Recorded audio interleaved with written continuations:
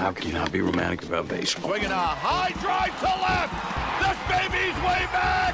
It is out of here. Don't believe what I just saw. Coswell slashes one foul. Oh, that hit a bird, and it bounces back into fair territory. Oh, I gotta check the rule book on this one, folks. I'm too drunk to taste this chicken. Our ass is in the jackpot now. You're listening to Booze and Baseball. There's 50 feet of crap, and then there's us. A baseball-first podcast, sort of, featuring Derek Johnson. What you just said is one of the most insanely idiotic things I have ever heard. Everyone in this room is now dumber for having listened to it. And Dusty Baker. I heard that.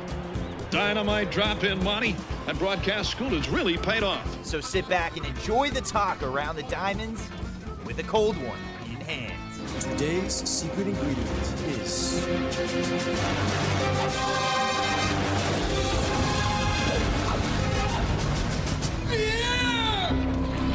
I love scotch. I love scotch.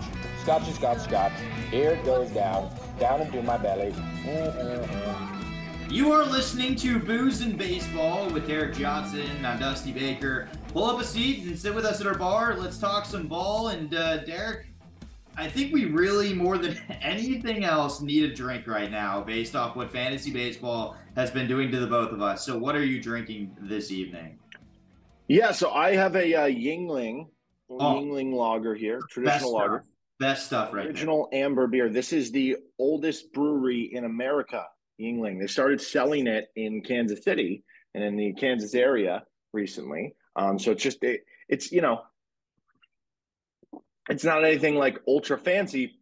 The way I describe it is to me, it's like the king of domestic beers. It's the oldest brewery. I think if you're having a domestic beer, I think this is on that level, but the best one. So good stuff. A shout out to my Uncle Mike, because he lives in California where they don't obviously brew that. And he has done everything in his power. He knows he can't replicate it, but he's doing everything in his power to try and get as close to replicating that as possible. It's his favorite beer. It's, I think, a lot of people's favorite beer. So yeah, good choice right there. On my end here, the last time we did our show was right before the Kentucky Derby. I was introduced to a couple drinks there. The popular ones, of course, are like the mint julep. You know, you can get an old fashioned no matter where you go there. But one that I wasn't very familiar with, and it's not crazy by any imagination. Quite frankly, it doesn't make sense on paper until you actually drink it. But it's called the Twin Spires, which, of course, is named after the Twin Spires of Churchill Downs. And what is in it is quite shocking. There's not much, as I mentioned. It's lemonade. It's cranberry juice. It's, a cherry. And then it's bourbon. And, you would think to yourself, well, bourbon probably doesn't go that well with it. I was shocked, man. I was drinking these things down. It was dangerous, man. So I decided to make a Twin Spires of my own. So we'll see if it equates. Yeah, it's ridiculous. It's actually ridiculous. So if you think to yourself, combining bourbon with, a sweeter drink may not taste good, I'm here to tell you you're wrong. I'm very surprised. And the mint juleps were really good. A lot of people told me that they didn't necessarily look forward to having the mint juleps. I thought they were great. But of course, let's be honest, nothing beats a good old fashioned. So when Derek comes out here for Kentucky Derby number 150, we're going to have to get you a Twin Spires or 7, I think. Okay, I'm down to try both. Those both sounded good. What you're drinking does sound good to me. There's a local place here in town that does, obviously, what a Moscow Mule is, but they do different types of mules. So you can get like a bourbon mule. I think they call it the Kentucky Mule, something like that. You can get different types of alcohol, and it sounds kind of similar to that. So I think I'd be on board. Derek's about 7 hours away from me, so we're living in a somewhat similar world now, and which is a cool thing. So we're around the same type of people, the same types of drinks. So if you're not, well, maybe take our advice on that. And you may also want to listen to some of the miscues that we've had in fantasy baseball. We're going to get to that throughout the show. We're also going to talk about the players you may be seeing coming up in fantasy baseball. Who should you be keeping an eye out for? That is all coming up next. Before we do that, we're going to do our chug and look back at its stats. We're recording on May the 23rd of 2023. So why don't we just take a look back 1 year ago? Because I think it's important to take a look right around now, Derek, and see some of the players that have been activated or called up in just one day. Let's take a look at some of these. First of all, for the Atlanta Braves, you had Dylan Lee, who is now a serviceable middle reliever. You have Nick Senzel that was activated. We know the history of him constantly having to go up and down with injuries. The Reds actually activating Albert Almora Jr., which has kind of fallen off the face of the earth ever since he was with the Chicago Cubs. The Reds had activated Tyler Mahle. He was more of a guy that was actually already in that rotation, though, not necessarily coming up. When you look at the young guys, though, that were coming up, and specifically on this day, I think there was one that really, actually two that stood out to me. Matt Liberatore was a call-up from Memphis, as was his teammate Lars Nootbaar. And I know for a lot of fantasy players, hearing that name now, you're kind of calling him a mainstay in your lineup. So that's one that really stood out to me. On the flip side, you saw the Reds optioning Graham Ashcraft and TJ Friedl. Ashcraft has kind of struggled recently. Friedl, though, before his injury, was kind of hitting rather consistently. So interesting to see those two names popping up. And then you go down to the rest of the list, and it's a lot of guys that don't really stick out except for yet another Red. That would be Aristides Aquino, who I know Derek has been incredibly high on over the last few years. Probably not at this point, though. Derek, what sticks out to you from that crew? Well, the Aquino one, he was just hot for me at the end of one season randomly, and that was kind of fun with, just having him at the end of that one season where he had, I forget what it was, 8-9 home runs over a couple week span or something. That was a ton of fun. But yeah, I mean, Liberatore for me is the most interesting, and he just recently got called up again with the Cardinals this year. So I think that's kind of timely there. A guy who continues to pitch really, really well at the AAA level, and he's done some things differently in the minors this year to try to add a little bit more there. But every time he comes up to the majors, it just doesn't work. But in his first start this year with the Cardinals, he looked really good. I think 6 innings of 7 strikeout ball. He looked really impressive. So we'll see if this is the year that he kind of puts it all together. He's got a good defense behind him. He's in a good pitcher's park in St. Louis. If he can put it together, he'll have some good starts over the course of the year in the division that they're in, that he becomes somebody that's very interesting kind of long term. Keep in mind, too, this is just one day that we're talking about with call-ups. So keep in mind that, you're going to see guys getting called up, sent down consistently around this time of year. Even just skipping ahead to one day later, we're talking 364 days ago. A name that Derek and I mean, we see this pop off the sheet of paper. It's Jake Burger that was recalled a year ago by the Chicago White Sox. And so that's a name that we kind of were interested in. You saw the Pirates calling up Rosny Contreras, of course, now in that rotation. That was just a day later. Cal Mitchell, originally coming up to the Pirates. You now see him, of course, in a different uniform. But, these names just popping up left and right around now, because this is when these organizations start to say, hey, we're going to take a chance with these guys. I think it's very intriguing as these weeks go on. You as a fantasy player have to be very aware of some of these names, because it happens so fast. And then all of a sudden, somebody in your league that's been paying attention for a while scoops these guys up. So with that in mind, that is going to lead to our first major segment of the show. It's called New Drink at the Bar, and it's pretty simple. Who's going to be new to your team? Who's the new guy in the free agency, and therefore who will be called up or should be called up by now? So we're going to talk about 10 different prospects back and forth, and we're going to discuss simply who are we keeping our eyes on and who do we think we need to be ready to push that add button if you haven't already added them on your fantasy teams. Whether this be a keeper league or a one-year league, it does not matter. These guys can produce for you a year in, year out. And so we're going to start right down the road from me here in Louisville. And there are a lot of great players currently in the Reds organization, but there's one major one that sticks out among others to me, and that's Elly De La Cruz. Derek, what's our estimation, do we think, at this point of him getting called up? Well, because the Reds are not really on a timeline of, we're competing right now, I don't know that it's anything that I necessarily expect to be super soon.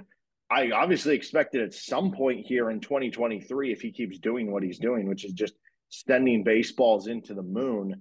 But I don't think there's a rush there, and I don't know if there's anything to do with service time manipulation. Obviously, you're in a tough situation if you're talking about, because now MLB teams is part of the new CBA. If your player wins Rookie of the Year, you get, your extra draft pick compensation and all sort of that stuff. to where it's extra valuable. But at this point in time, because we are still, a month and a half into the season, and he would have a lot of catching up to do on a guy like Corbin Carroll, maybe that becomes less likely to where you do keep him down in the minors a little bit longer there. So I feel like we will see him at some point this year, but I guess I wouldn't be surprised if it's not till July or August even. I've had a chance to watch Ellie play quite a bit lately. And one thing that I've noticed is his patience at the plate has been the biggest improvement, in my opinion. He's had the raw tools for a while. The exit velocity we've seen over the last week from both sides of the plate has been elite at this point. He is hitting the ball hard from both sides of the plate. He's playing great defense. As you mentioned, Derek, I think at this point it's a decision of whether the Reds want to move that quickly. They did just bring up Matt McClain, who was hitting incredibly well also in Louisville. And then that'll lead us to another Louisville player we'll talk about in just a bit. But I think that ultimately Ellie is going to be the target. If you're in fantasy leagues right now and Ellie De La Cruz is available in your league, even if you don't have a spot to stash him other than on your bench, I'm telling you, it's probably worth it to do it right now because the kid can't get any better than where he's at currently. But as Derek mentioned, what's the rush necessarily for the Reds? That's what's hard to figure out at this time. So on that topic, Derek, Christian Encarnacion Strand has been hitting the lights out of the baseball. Literally, this dude is hitting bombs to the opposite field. I was at a game the other day, and he hit it at Louisville. They have a platform, and there's a couple different levels, as any other AAA stadium has. He hit it to the very top level, and it was an absolute bomb off of a guy that's pitched in the MLB in prior years. So to see that. We were looking at the numbers of Encarnacion Strand. Same situation for him as Ellie De La Cruz? Yeah, I think so. In that just, it's no need to rush, I guess, for them. At the same point in time, it feels like that with Encarnacion Strand, maybe the timeline is going to be a little sooner. And I don't know if that's from a standpoint of, if Ellie De La Cruz, if the view of him as being a long-term shortstop, maybe there's more that you have to count on from the defensive side of things that you want to continue ironing stuff out there. Whereas with Encarnacion Strand, because he can be kind of a corner infielder, and specifically maybe you can play him at first base, makes that transition a little bit easier. So I do expect him to come up in the summer too. I wouldn't be surprised if, I don't know, maybe it was like a June call-up or something like that. Yeah, his flexibility, we've seen him play, as you mentioned, from both first and third base. And his defense is exceptional. It really is in both positions. So considering Joey Votto is not healthy, I will tell you this. I can easily break this. Joey Votto is in Louisville right now. He's not in Cincinnati, and he's not playing games in Louisville either. He has something going on. We can't figure out if it's health related, if it's talent related at this moment, whether he feels like he's physically ready to play.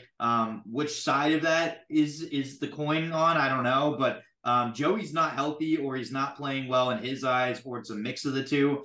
And that could open up the door for Christian Encarnacion Strand to go to Cincinnati. So I'm curious to see what happens, but that's a huge development to keep in mind as well. We're going to go to a player that Derek owns in fantasy baseball, and he's already actually had his chance to be up at the MLB level, and then kind of abruptly was sent down. And that is Jordan Walker, who has been ranked by MLB.com as the #1 overall prospect in baseball. Derek, I mean, you saw kind of the production that he had before being sent down. Was it surprising to you that he was sent down? And at this point, what's the expectation to find him back at the MLB? Yeah, I was very surprised. It's not like he was lighting up the world, but I think his WRC plus was around 101, 102. It was basically league average. I guess you could say technically slightly above league average. If you're talking about a rookie who's basically a league average player who you're trying to get more at bats to with real feel at the major league level, like that should be good enough. But I guess they needed more from the defense and maybe just, I don't know, maturing and getting older and learning some extra things, roster crunch sort of stuff for them. Very, very weird in how that all kind of went down. He's been struggling ever since he went down to AAA. Might be getting a little bit going again now. He just had a big home run the other day. So I don't know how much like they kind of just shattered his confidence a little, to be completely honest. And now he's kind of working back toward getting that. But yeah, this was not the case of like when Joe Adell came up and really struggled, or when Jared Kelenic came up and really struggled, he was doing just fine. We didn't see really the power in full-fledged from what we saw maybe in like spring training. But yeah, I think long-term, I'm still fully in on Jordan Walker. Oh, yeah, absolutely. I think the biggest issue also that you're going to see is the Cardinals have started heating up, right? And so you may see that his position, quite frankly, it may be hard to find one. And so is he getting more starting time, at the minor league level? And that's part of what they want, is for him to get constant reps instead of sitting and riding the pine. I don't know. And we're going to stay in the organization because there's a player that very clearly is dealing with that at the moment. It's very hard to get called up to the MLB and have a chance when the guy blocking you happens to be a reigning MVP, which is Paul Goldschmidt. The guy that Goldschmidt's blocking, though, has been absolutely crushing the baseball, Derek, and that would be Luken Baker. 14 home runs, a 306 average, 37 RBIs with AAA Memphis. I mean, you look at the strikeouts, they're not terribly bad for what we saw from Baker in previous years, but he's at that age, 26 years old, where the production may drop off in the near future. You got to kind of get the advantage of his prime right now, getting him to the MLB. It's a little frightening that they're keeping him down, and this minor league pitching is what he's going to consistently face until he gets the MLB reps. And I just don't know when that's going to happen, but he's doing everything in his power to be able to come up to the MLB. It's tough that he's being blocked right now by Goldschmidt. Yeah, it's tough. And it's not just that, it's that, this roster, it's all the way through a roster crunch, because right now with Wilson Contreras, his struggles at playing catcher, that makes it so that the Cardinals are having to carry an extra catcher and not another bench hitter. And then on top of that, when you look at the bench hitters, it's like Juan Yepez, who's been, a solid major league hitter. Oscar Mercado, who's only played like 6 games for them, but has been really, really good. He's in like 506 games, obviously very small sample size. And then you even look at the guys where it's like, well, if Goldschmidt's playing first base, could you DH Luken Baker? Well, it's like, well, right now Nolan Gorman's getting a lot of DH opportunities with Wilson Contreras. Like, that creates an extra somebody who could fill up DH opportunities. They have a bunch of outfielders between, when guys get healthy with Nootbaar and O'Neill and possibly if Walker comes up, that there's just, I don't know, there almost seems like an opportunity to me, but it's going to take the Cardinals to keep winning. Like, they're starting to play well again now. They could almost use a roster condensing trade where they trade a couple of these guys and create some opportunities for a Luken Baker, or maybe he's even trade fodder. I think I saw the other day the Cardinals were thrown out there's a name for like Shohei Ohtani. Maybe something like that makes sense, or not even to that level, but something that they can condense the roster a little bit for. Yeah, this would be the time, and it's just funny because you look back at the Juan Soto times, and the Cardinals held back on trading Dylan Carlson. And what is Carlson doing for them right now, right? I mean, it's hard to kind of fathom what exactly this organization is doing in that sense, because. But I think that's what it's going to take for Luken Baker. He needs a trade to happen, whether it's him being traded somewhere else or the Cardinals opening up more roster space for him, which means if you're looking at a timeline, to me, that signals like July. I would love to see Luken Baker randomly traded to the Rockies just so we could see CJ Cron 2.0. That would be pretty dang cool. Another prospect that is, quite frankly, one that we know very personally is Keston Hiura. And Keston at one point, I mean, at this point, you can't really call him a prospect, but he's still young. And he was a top prospect for the Brewers that ultimately, after his rookie season, really hasn't lived up to expectation. But he's mashing at this time, Derek. So are we maybe going to see a call up from him after him being DFA'd? He's at 12 home runs, a 331 average at AAA. Yeah, we'll see. I mean, the question there has always been, what's the fit? Where are you going to play him in the field? What's the defense like? But if you're going to be a hit-first guy, might as well be hitting. He's hitting well right now. So, no, it wouldn't surprise me at all if you see him back on a major league roster and hopefully contributing at a high level. Conversation starter for our fantasy baseball group chat seems to be the name Joe Adell, because Joe Adell has been hitting the lights out of the baseball. 17 home runs, leads minor leagues right now, and 298 average on top of that. Remember, this guy's still a young prospect, and you thought that there might be an avenue for him to actually come up. He's only 24 years old, but Mickey Moniak now all of a sudden is producing for the Angels, and does it seem like there's a path for him to go to the Angels at any point? I would think so, but like I keep thinking so, and I keep thinking every time. It's like I'm Charlie Brown, and the Angels are Lucy with the football, and I'm Charlie Brown, and I'm ready to kick the football, which is Jo Adell having major league success, and it just doesn't work. I fall for it every time. Like, but dude, look, you see what he's doing in the minors? Then he comes up to the majors, and he has a week where he hits 230. He has like 1 2-hit game. He hits 230, strikes out too much, plays bad defense, and I'm like, you got to go back down. And it's like, can we just give this guy a little bit more time? Can we give him a little bit bigger leash?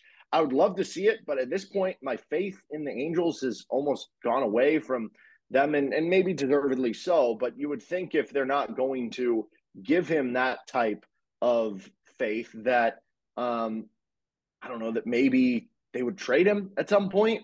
So I don't know. I feel like when you watch what Jared Kelenic has done this year, it gives me even more hope for guys like this, though, to where I am still in on Jo Adell. Is it at the same price he was, 2 years ago? No, but I'm still there that he can be a productive major league hitter. Yeah, I'm right there with you. And I mean, I don't know. You can't count out these young kids so early.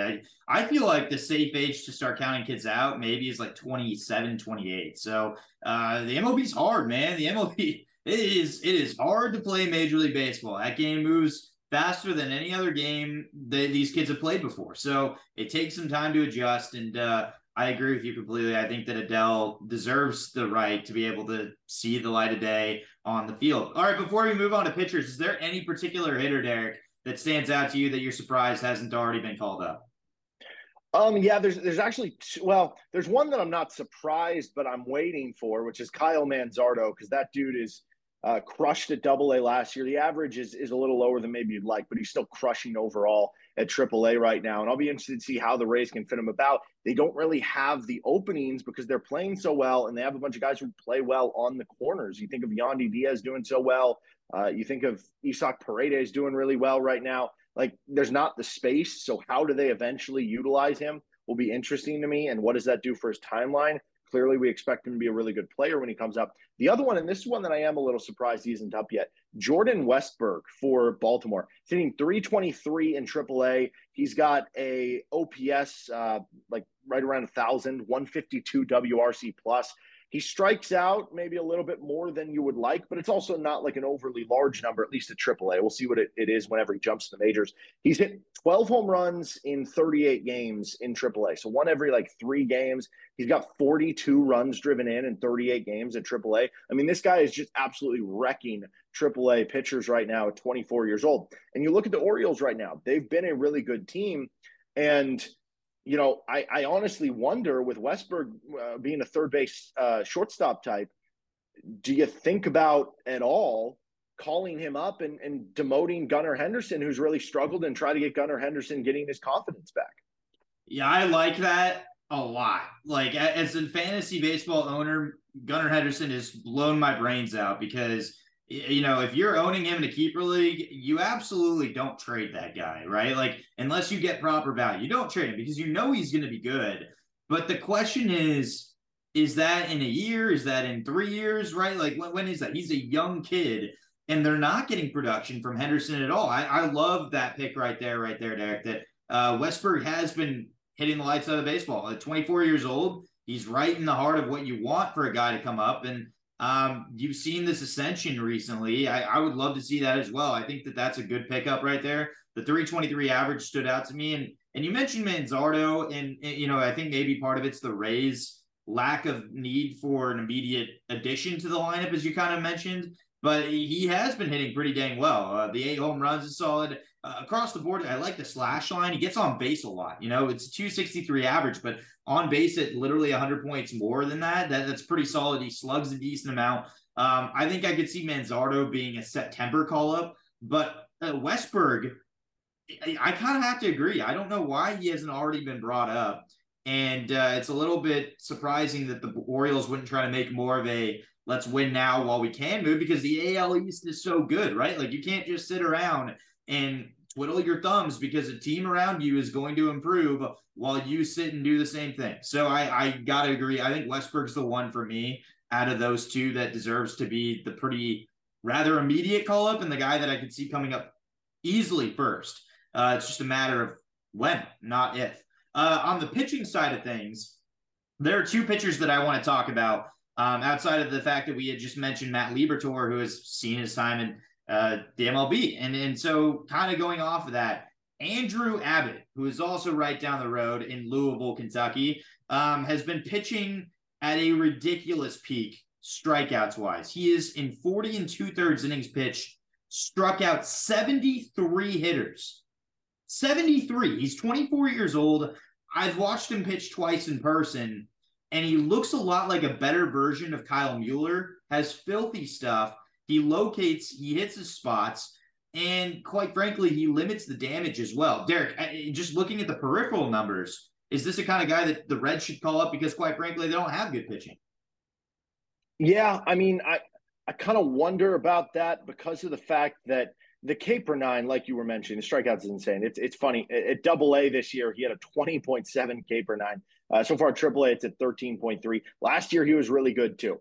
But the problem is, even despite the really good strikeout rates, I don't know what it is. I don't know if it's like a pitch mix thing or what, because I'm looking at his stuff plus number from Eno Saris of The Athletic. It's only a 93.6 so far in just his AAA games this year. And when you look at it, even despite the insane strikeout numbers, he's got a 3.6 ERA in AAA. Last year at AA, he had a 4.75. And the year before at single A, he had a 4.91. So what's going on there? Well, he's given up a lot of home runs this year. So pretty much what it tells me is this. He's not really giving up a lot of hits, but when he is, a lot of them are hit very, very hard, and he strikes out a lot of guys. But when they don't strike out, again, they're hitting the ball very, very hard. So I don't know what to do with that because that scares me a little bit, being in the ballpark that they're in, to where you're going to try to continue to work on kind of the home run prevention, I guess. But at the same point in time, there is some point where, you know, he's done enough at the, you know, minor league level, and it's time to give him a try at the major. So yeah, I would like to see him up and see how he could do at the major league level. Like you said, the Reds need pitching. They need more youth infusement coming up at the same point in time because they're not contending. If they want to wait till, you know, August or something to call him up to the majors, then I think that would make sense to me too. Yeah, I'd like to see it happen just simply because we feel like the Reds aren't necessarily in that competitive edge. So to me, it makes sense. If you're playing fantasy, though, this is a guy to keep your eye on because the K/9 category will be heavily influenced by this kid. The other one that may not necessarily influence the K/9 as much as you will in your ERA and WHIP category is Gavin Williams, a prospect for the Cleveland Guardians. He has been unbelievable in AAA. A 1.58 ERA overall in 40 innings pitched, 56 strikeouts. He's allowed only 7 earned runs so far this season. Derek, you own him in fantasy.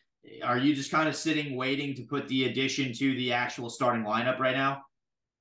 Yeah, I almost thought that he was going to have a chance to come up here when they had the game started by, Hunter, whatever.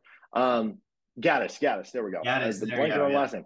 I was wondering if that was going to be his spot. But it didn't really make sense because if they did, they were probably going to have to yo-yo him. Like they've got Tristan McKenzie and, you know, some of these guys coming back soon here to where you would have had a full-up roster. I expect him to be on the major league roster at some point this year. Just everywhere he's gone at the minor league level, you're talking about a sub-2.5 ERA, 1.4 ERA at high A, 2.31 ERA at double A in 2022, 0.63 ERA this year at double A, 2.1 ERA now at triple A. The K rate the last 2 years has been basically 12.5 or higher. His first year was 13.4. He's just a really, really good pitcher. He's someone I'm really excited for. That stuff plus number that I alluded to earlier, among pitchers at the AAA level, the number one pitcher this year was Mason Miller at 139. Bobby Miller was second at 124. Mike Burrows third, and then Gavin Williams fourth at 120.5. So he's got good stuff.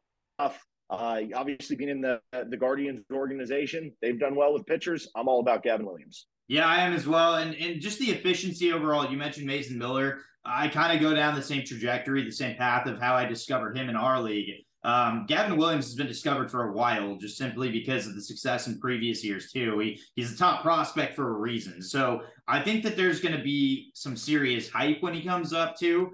and rightfully so. He's in an organization that knows how to develop starting pitching. So that, I think, just adds intrigue for me as well. Okay, we're going to move on here. And Derek, we're going to look back really quickly at some of our previous picks here.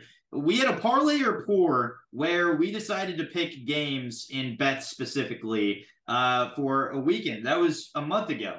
And the result was that I picked 4 of 5 correctly, and you picked 2 of 5 correctly. This just shows how difficult this season has been to pick what we thought were absolute locks. So with that in mind, Derek, you owe us, because of the differential, 2 drinks in the very next. You can do it right now if you want. All right, I'm watching it happen as we speak. There's 1, and there's 2. Derek, I've lost most of these punishments in the past. Congratulations. I think this is your first one that you've actually lost. How do you feel? I feel better because I got to drink some more Yuengling. So it'll probably make you make better decisions than what we made collectively. Yeah. Well, I feel worse about the idea that lost on the the reason I didn't have a winning record is because I lost on the Reds losing to the A's, which the Reds are not a good team, but really to the A's, come on. Ken Waldichuk has struggled this year. That's a rough one to lose.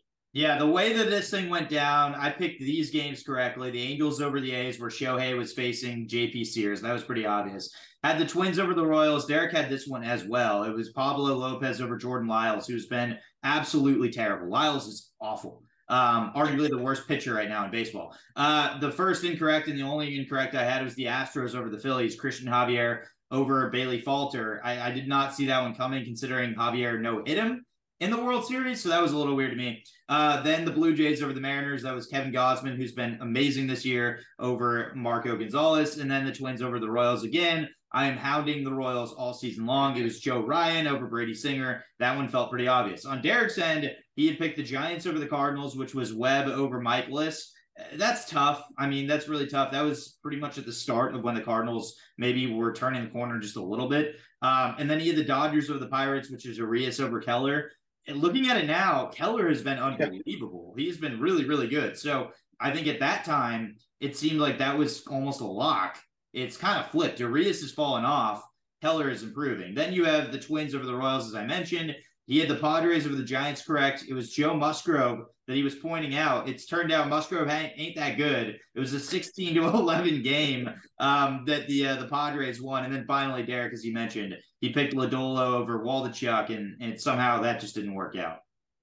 Yeah, I might have forgot that Saturday game was in Mexico City, so that might have impacted the score. The pitchers really didn't matter, but it worked either way. Got the win. It worked. Well, before we go, we're going to quickly scan our fantasy roundtable here. This is something where we're going to discuss what the heck is going on. Just to sum it up simply, Derek and I are not doing well this season. And we delayed our cheers for this one reason, because it's been a painful start. So Derek, cheers to not being in dead last. Because he is in 8th place and I am in 9th place in our 10-team keeper fantasy baseball league. So Derek, real quickly, what has worked for you and what hasn't worked for you thus far? Well, not much, that's for sure. Actually, my team has done a pretty good job hitting. You look up and down the roster, and I'm comfortable with the lineup, but certainly I've had guys that I expect to be better struggle. Andres Jimenez has really struggled. Julio Rodriguez has really struggled so far this season. It's been what's really killed me has been streaming pitchers. I've done horribly at streaming pitchers. And, last year I had one of the best pitching staffs in the league. This year it fell off a little bit, and I've been trying to cover up with streaming pitchers. I since have just decided that, you know what, I'm just going to deal with what I have on my roster. It won't be the best pitching staff, but I'm not going to ruin it even worse by streaming pitchers. So I'm hoping it goes okay. I do think I've had a little bit of bad luck in there. We totaled up what the Roto standings would be last week, and I would have been in 3rd. Instead, I'm in 8th right now. So I do think I've been had a little bit of an unfriendly schedule. Feels like every team I play every week hits close to like 300 and it hasn't worked out. Maybe that's just going to be my luck this year. Maybe it's just one of those years that it's not going to go my way, but I'm hopeful that I can at least just sneak into the playoffs and hope something crazy happens. But yeah, streaming pitchers has not worked out for me. I feel like I haven't had a good set of relievers this year. Maybe I didn't invest in the right ones coming into the year. And then some of the guys that I was kind of counting on to do well haven't really worked out. This year for me, I've been going on a rebuilding year, and so I kind of have to accept where I'm at the moment. I still feel like I have a team that's capable of doing better than what it's been doing, but I have just been so aggressive with adding the hot bats and subtracting the ones that aren't. And honestly, it hasn't really burned me. It's just that my guys aren't that good. The guys that have been healthy, that's been great, but most of my successful players are hurt right now. O'Neal Cruz was a guy that I was really counting on. He's out for the majority of the year. I had Mason Miller as a pickup. He's out for a while too. And then you look at Rhys Hoskins, really tough start there. And then on top of that, my team has like 13 prospects. And so none of them seem to have been called up yet. I'm waiting on Elly De La Cruz. I was hoping Andrew Painter would have a chance to play this year. And he also gets hurt like 2 days after I draft him. Then I get Kumar Rocker, who's now out after having to get Tommy John. So it's been that kind of year for me where I'm just sitting here like, what is going on? Oscar Colas, I still have faith in. He's a prospect that I own. I have a little bit of faith in Vaughn Grissom. And then I'm just hoping that my young guys like Endy Rodriguez can turn a quarter. I need guys like Luis Angel Acuna to maybe have a chance to come up, who's been hitting pretty well in double A, I believe is in right now. He's stolen like 20 bases, and so is Ceddanne Rafaela, who's also on my team. The guy that I need to really clean it up in the minors is Diego Cartaya, because I'm kind of relying on him. And on top of that, it's the youth, at my current roster too. So I'm just kind of sitting here waiting, twiddling, wondering why is Casey Schmidt my best hitter. So, that's been the big issue. The last questions that I have for you here, Derek, pretty simply, because we are running out of time. It's, when you look at players to target to help you that you've got on your team at the moment, who have you kind of looked at, and who's staying on your roster that you're expecting will help you? And who are you staying away from now from the lessons you've learned? Yeah, so I definitely need more starting pitching. I think that's always important, but that's tough this year, man. The starting pitching injuries have just racked up across the league. I think is making it harder for teams like myself to maybe find more plentiful options in that regard. So trying to stick with the good starting pitchers you have. I'm hoping Gavin Williams comes up and that can certainly help it there. And then, sticking with, just riding it out with Julio Rodriguez and hoping a hot streak comes. But it's tough. When do you say enough? Like a guy like Andres Jimenez, with Julio Rodriguez, the prospect pedigree, the superstardom, all that stuff, you stick with it. With Andres Jimenez, who, had like a top 50 fantasy season last year and was a top 100 player coming in this year, do you cut ties at some point soon? Do you let him go? Right now, I'm trying to be patient, but you run out of time, and pretty soon I'm going to have to start selling some veterans for younger guys, for some of these prospects that we've kind of been talking about if things don't turn around in maybe a week or two here. So it is tough, and it kind of just depends, because otherwise you're targeting prospects. But if you are going for players to win right now, I'm almost looking for just pitchers or guys that I can just ride a wave with to kind of keep me afloat till some of my current guys hopefully pick it back up. Yeah, there you go. I think the safe answer, pretty easily, both of us are kind of saying the same thing at the moment, which is streaming pitchers is very dangerous. It's always been a dangerous game. If you've got the good pitching, stick with the good pitching, and keep an eye on the players that we mentioned too, because quite frankly, those guys can turn your year around if you make a good, solid pickup of a young player. But with that being said, that is the conclusion of our time here on Booze and Baseball. We'll be back in 2 weeks, though, and we will address your questions as well in our next mailbag. But until then, on behalf of Derek Johnson, I'm Dusty Baker. Thanks again for pulling up a bar stool and hanging with us. Let's grab a drink again, as I mentioned, in 2 weeks. We will talk to you again then. Cheers.